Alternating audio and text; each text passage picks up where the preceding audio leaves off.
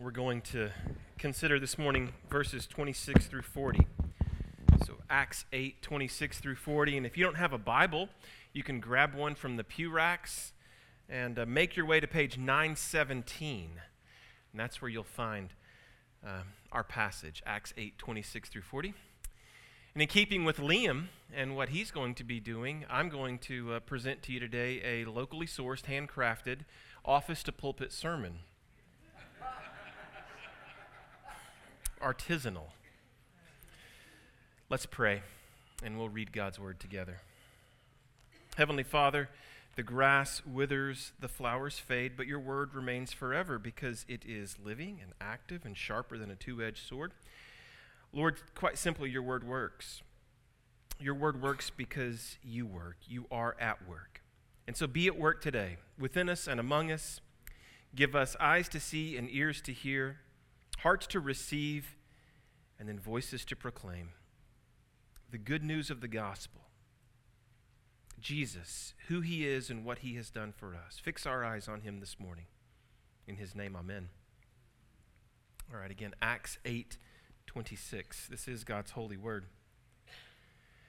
Now an angel of the Lord said to Philip, "Rise and go toward the south to the road that goes down from Jerusalem to Gaza. This is a desert place." And he rose and went, and there was an Ethiopian, a eunuch, a court official of Candace, queen of the Ethiopians, who was in charge of all her treasure.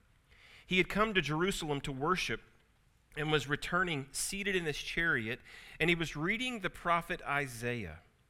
And the Spirit said to Philip, "Go over and join this chariot." And so Philip ran to him and heard him reading Isaiah the prophet and asked, "Do you understand what you are reading?" And he said, "How can I, unless someone guides me?" And he invited Philip to come up and sit with him. Now the passage of Scripture that he was reading was this: "Like a sheep he was led to the slaughter, and like a lamb before its shearers is silent. And so he opens not his mouth. In his humiliation justice was denied him. Who can describe his generation? For his life is taken away from the earth." And the eunuch said to Philip, "About whom, I ask you, does the prophet say this, about himself or about someone else?" And then Philip opened his mouth, and beginning with this scripture, he told him the good news about Jesus. And as they were going along the road, they came to some water, and the eunuch said, "See, here is water. What prevents me from being baptized?" And he commanded the chariot to stop, and they both went down into the water, Philip and the eunuch, and he baptized him. And when they came up out of the water, the Spirit of the Lord carried Philip away, and the eunuch saw him no more, and went on his way rejoicing. But Philip found himself at Azotus, and as he passed through, he preached the gospel to all the towns until he came to Caesarea. May God write his word upon our hearts. So if you're visiting with us, we are taking this year to work our way through the book of Acts. And at this point in the book of Acts, two subtle shifts are beginning to occur. And so thus far, we've seen thousands come to faith in Jesus. We've seen thousands added to the church. On the day of Pentecost, 3,000.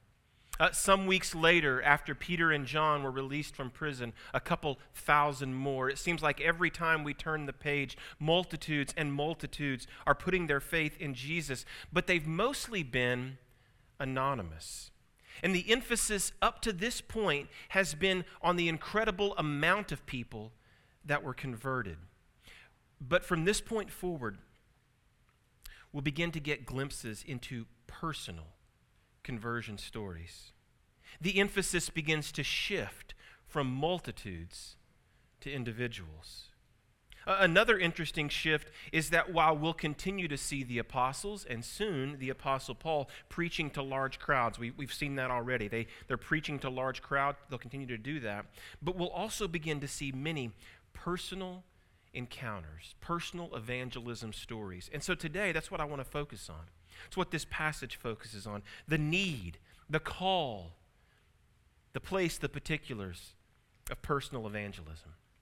You know, there is absolutely a time and a place and a need for the public preaching of God's word. I believe that God works in a unique way through the regular, consistent preaching of his word. But there is also a time and a place and a need for individual Christians to share the message of the gospel.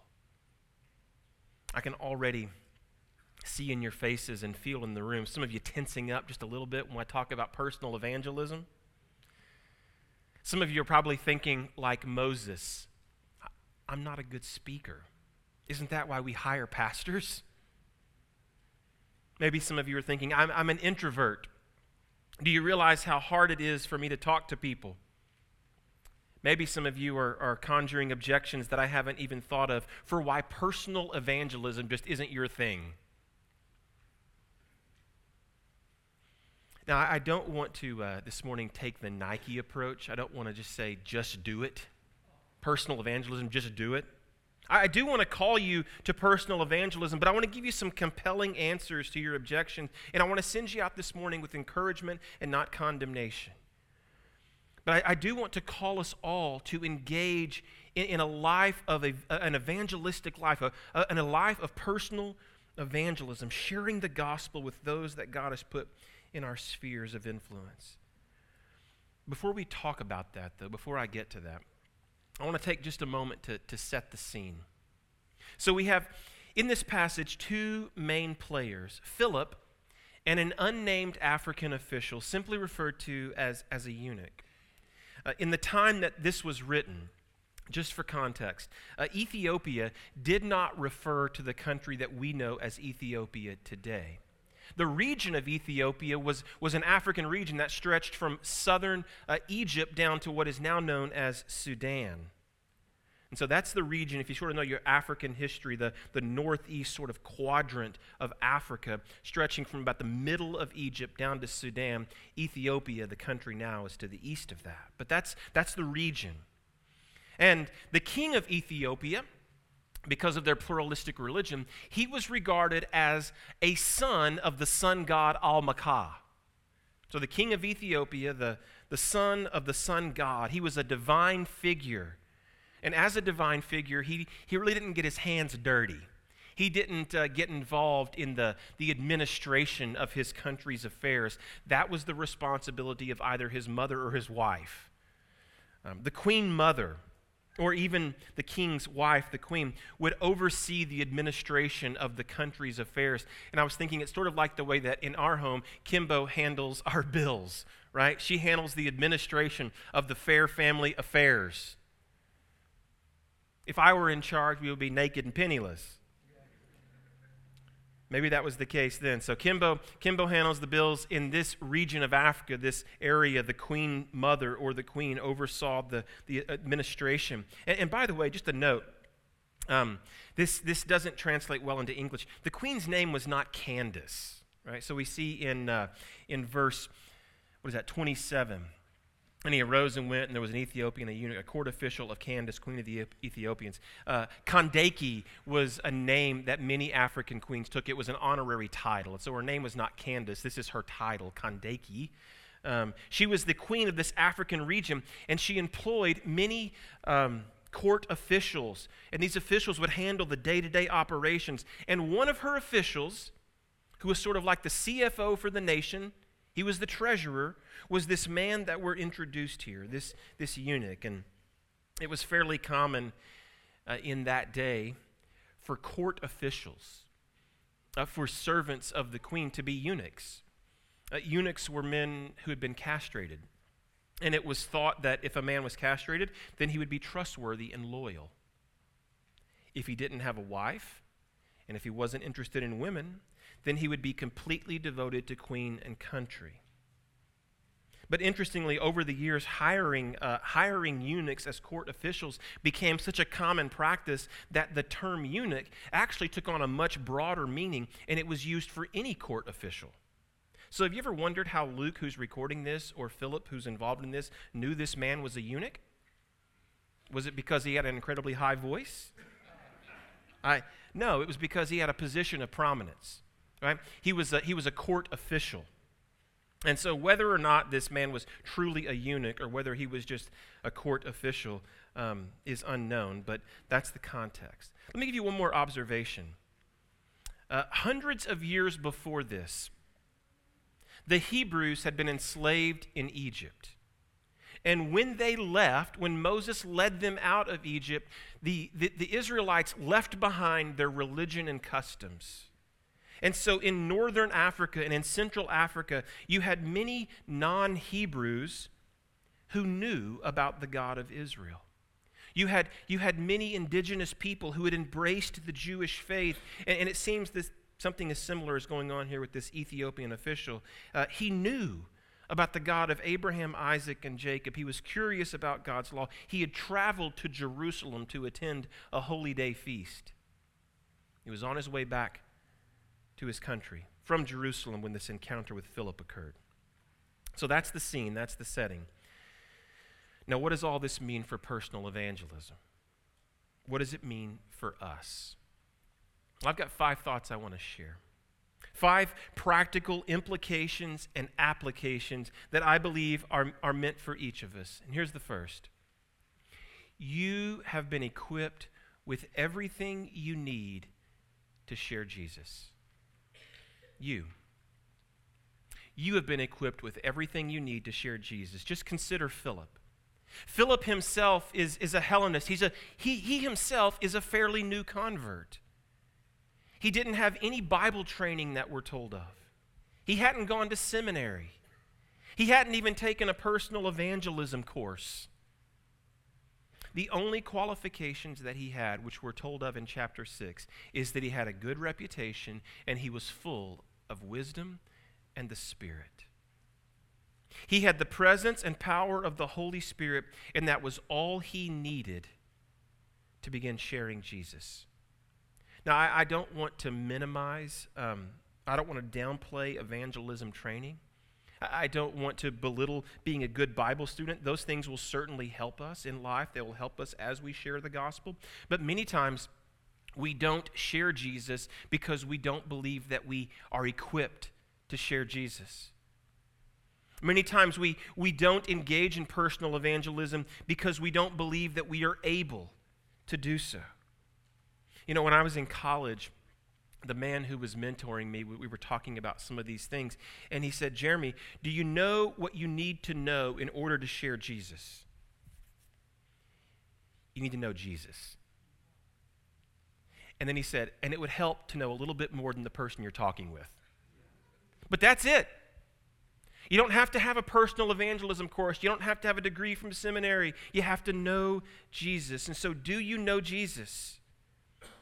Do you know him personally and intimately? Do you have the presence of the Holy Spirit within you? Do you generally understand the big picture of the Bible? Right? Can you loosely connect the dots that it's a story of creation, fall, redemption, and restoration? Can you sort of fumble your way through the Bible and share with someone a message of sin and the Savior? And if you can, you're equipped.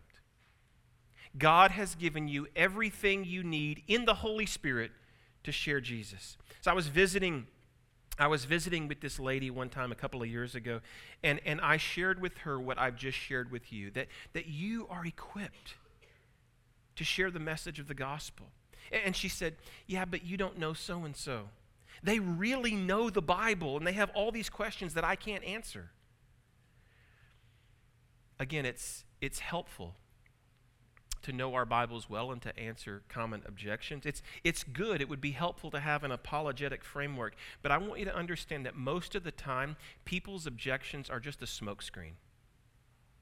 I mentioned earlier in my prayer the woman at the well in John 4. Jesus encounters this Samaritan woman, interestingly enough, at the well. And he confronts her. And he says, go and call your husband. And she says, I don't have a husband. And he says, you're right. You've had so and so many husbands, 5, I think, husbands, and the man you're now with is not your husband. And she says, sir, I perceive that you're a prophet. And she says, so let me ask. This incredible diversion tactic. It's all a smokescreen. Our fathers worshiped on this mountain, but your people say that in Jerusalem is the place to worship, so which is it going to be? And he says, no. Let's dispense with all of that. She wasn't concerned with the proper place of worship. It was a diversion tactic. It was a way for her to not face the reality of the one she was speaking with. It was a way of avoiding Jesus. And too often we fall into that trap. We're talking with someone and they present an argument or an objection or a diversion tactic, and we play right along with it. We major on minors and we miss Jesus. But if you know Jesus, then you have the answer. So you, friend, whether you've been a Christian for many, many years or are a relatively new convert like Philip, if you have the Holy Spirit, then you've been equipped to share the gospel. Here's a second thought. God will put you right where he wants you, with whom he wants you, when he wants to. This encounter with the Ethiopian eunuch was a divine appointment. Long before Philip arrived on the scene, God was at work. And so what that tells us is that we don't have to worry about getting out ahead of God. Right? We don't have to worry about getting out ahead of the Spirit.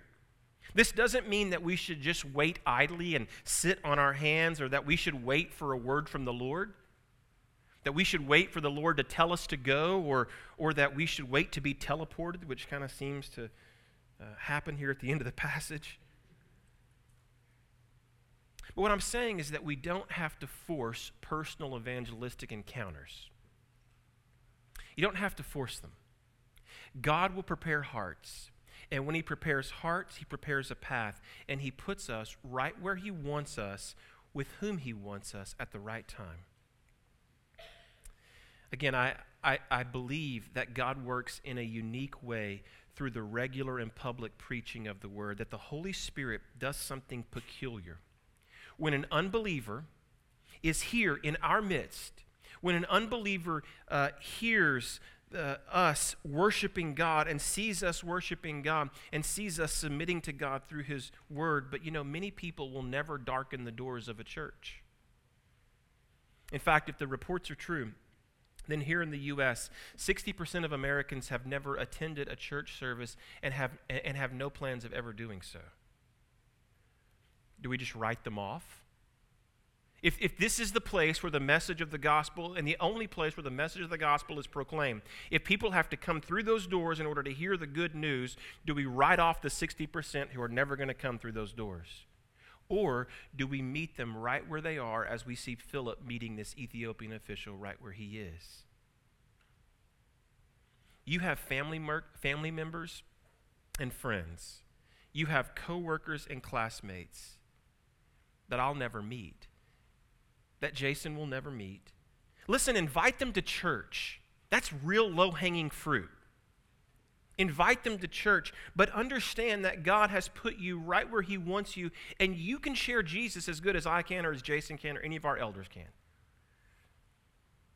So if you're wondering, if this thought comes into your head, is the Spirit leading me to talk to so-and-so? I'm going to give you the Spirit's answer, yes. I'm going to speak for God on this one. The answer is yes. Right? God has put you right where he wants you, with whom he wants you, when he wants to. And he's at work preparing hearts. Invite him to church. That's real easy to do.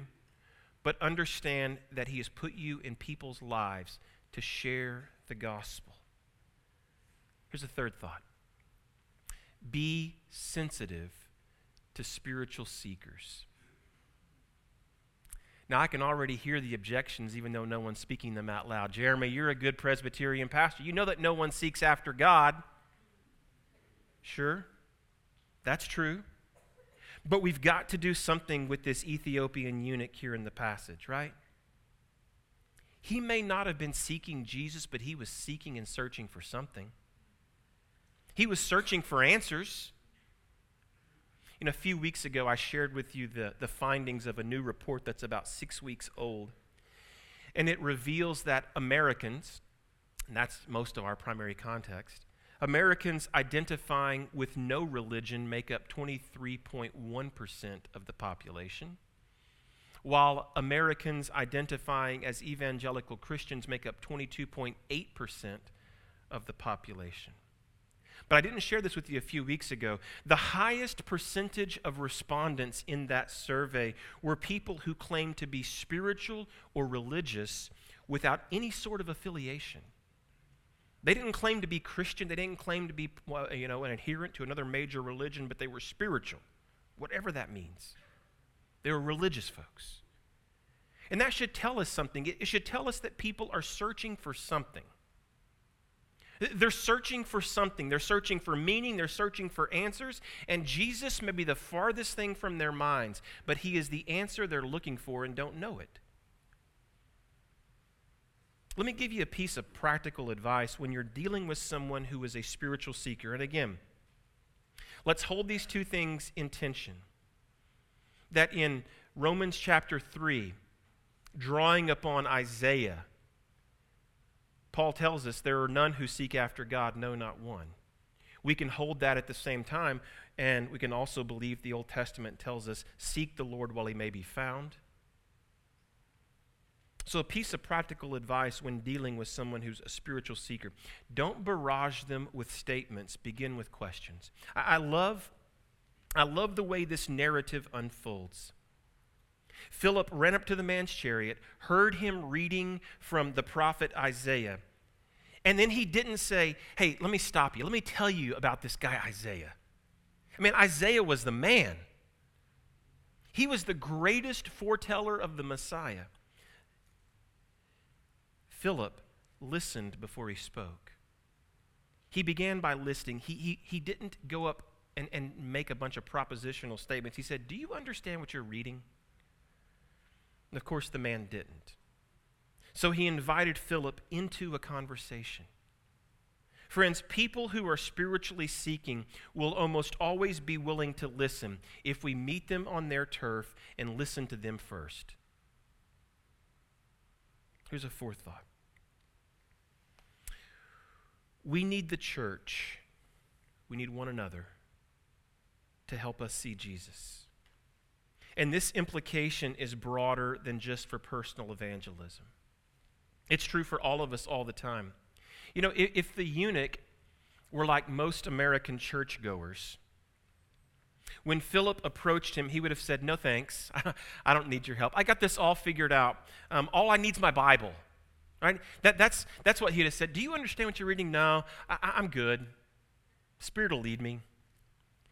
Funny enough, he had a Bible, and he still couldn't see Jesus in one of the clearest Old Testament passages about Jesus. He asked, who's this about? One of the greatest doctrines that was recaptured in the Reformation was the priesthood of all believers, the doctrine of the priesthood of all believers. And that doctrine, one of the things it tells us, is that in Jesus, the great high priest, we don't need any other holy man to stand as a go-between between God and us. That we don't need someone to mediate a relationship between God and us because Christ, the great high priest, has done that. That we have access to God, that we have the Spirit within us, that we can read His Word, that He's at work in each of us, not just in a priestly class. But one of the greatest misunderstandings of that doctrine, and it's even greater here in our time, is that interpreting Scripture is a private matter. Listen, understanding and interpreting Scripture is not a private matter. We ask the question, what does this passage mean to me? No, what does this passage mean? You see, we stand on the shoulders of past saints. God has given us pastors and teachers and one another to help us see Jesus. If all people needed were a Bible in order to see Jesus, then God's mission for us would be to be printers, not evangelists.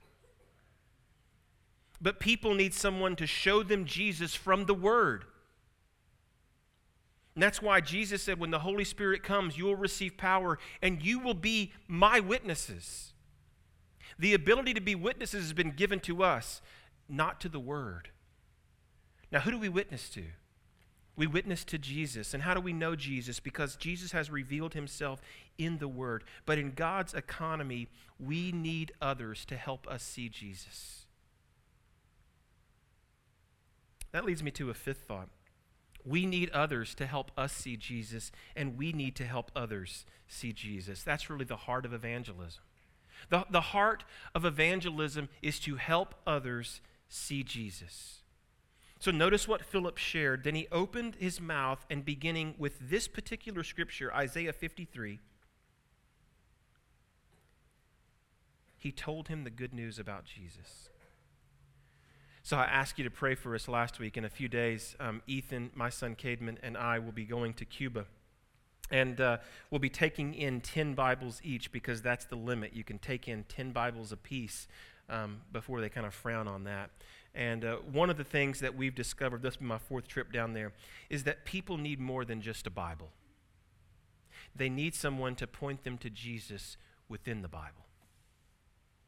Now, the Word is living. The Word is active. I pray that every week. The Word is sharper than a two-edged sword, and God can and does work through His Word, and sometimes beyond human means. We have examples of that historically. St. Augustine, heard this phrase, tolle lege, take up and read, and he opened Scripture, and God works through that. We have a similar account with Martin Luther and others. But our task, friends, is not to simply give someone a Bible and leave it at that, but it's to give them Jesus. Okay? Our task is to help them see Jesus. Now, here are a couple of observations about verse 35 in particular. First, Philip didn't get bogged down in talking about the dangers of religious pluralism. Remember who this guy is, this African official, this Ethiopian eunuch? He's an official for Kandake Candace, the queen of the Ethiopians. He works for the king, who's a divine figure. He didn't spend his time talking about the dangers of pluralism, the dangers of false God worship. You say, well, how do you know that? Well, it doesn't seem from the text like they had much time for that. Their journey's not far. The conversation's not long. He's explaining to him Isaiah 53, verses 7 and 8. And as they're journeying along, the man says, here's water. I believe. Let me follow Christ. Friends, this practically means that we miss the mark when we're trying to talk with others, when we get bogged down trying to convince others about secondary and tertiary issues. I've wasted so many conversations with people who were non-believers trying to get them to convince them about certain things, passing right over Jesus. We miss the mark in sharing Jesus when we try to convince people of secondary and tertiary things. Look, God will open their hearts, and we can have those conversations. But I love verse 35. Then he opened his mouth, and beginning with the scripture, he didn't talk about Deutero Isaiah. He didn't talk about whether this was part of the first part of Isaiah and critical theory. He opened his mouth and shared Jesus. Let me give you a second observation. People should leave an encounter with us feeling as if they've heard good news. Not good advice, not judgment, not morals, but good news. Philip told him the good news about Jesus, and it's clear from the text the man was eagerly receptive. He longed to know this good news. He longed to follow Jesus. And people that hear judgment and condemnation do not eagerly respond the way that this man responded. And so people should leave an encounter with us feeling as if they've heard good news. Now, let me be quick to add, this doesn't mean that we should sugarcoat the gospel. It doesn't mean that we shouldn't bring up sin. In fact, we must, because the good news is only good when the bad news is so awful. We only need a Savior if we're sinners. But the emphasis in this encounter, and it's so clear, the emphasis is not a confrontation, but a confirmation. God was already at work. And Jesus is the answer this man was looking for and didn't know it. Too often our evangelistic encounters, if we have them at all, are confrontations. He told him the good news about Jesus. I think I'm going to stop there. I got about a page and a half more of notes. I'm going to stop right there. Listen, I know that stopping there, I haven't waded into the water of baptism, pun intended here. There's a baptism in this passage, and I haven't addressed it. And as I was thinking just now, I want to save that. Because in several weeks, we're going to, after I preach through chapter 16, you have two incredible baptisms in chapter 16, Lydia and the Philippian jailer. I'm going to take a week. Jason and I have been talking about this. I'm going to take a week, just like I did, and sort of a topical week on the Holy Spirit and the gifts and work of the Spirit. We're going to take a week and talk about baptism. We'll talk about the meaning of baptism, the mode of baptism, the recipients of baptism, and we'll go back and capture all of these baptisms that we've seen from the eunuch here to others. But for now, let's pray for open eyes and hearts to receive the divine appointments that God scheduled. And friends, let's be committed to personal evangelism. It's one thing to invite folks to church to hear the good news, but let's remember that God has called each of us to share that good news. Let's do so. Heavenly Father, thank you for your grace and goodness to us in Jesus. Thank you that you sought us and bought us when we were wandering and had a debt of sin. Lord, that you did for us what we couldn't do for ourselves, and now you've given us the ministry of reconciliation. As Ethan read a moment ago, Isaiah, when he was converted and his sin was atoned for, said, the Lord said, "Whom shall I send and who will go for us?" And Isaiah said, "Here I am, send me." And you said, "Go." Philip wasn't an apostle. He was just one of the early men in the church who had a profound impact because he was actually obedient, because he put his money where his mouth is and did what you called all believers to do, to be witnesses to Jerusalem, Judea, Samaria, and the ends of the earth. And so, Lord, help us to do that. That your mission hasn't changed, your call hasn't changed, the message hasn't changed. Help us to speak of Jesus in the spheres that you've given us, the people in our lives. Lord, help us to point others to the hope that lies within us. And give us that hope even now. Through Christ, in whose name we pray. Amen.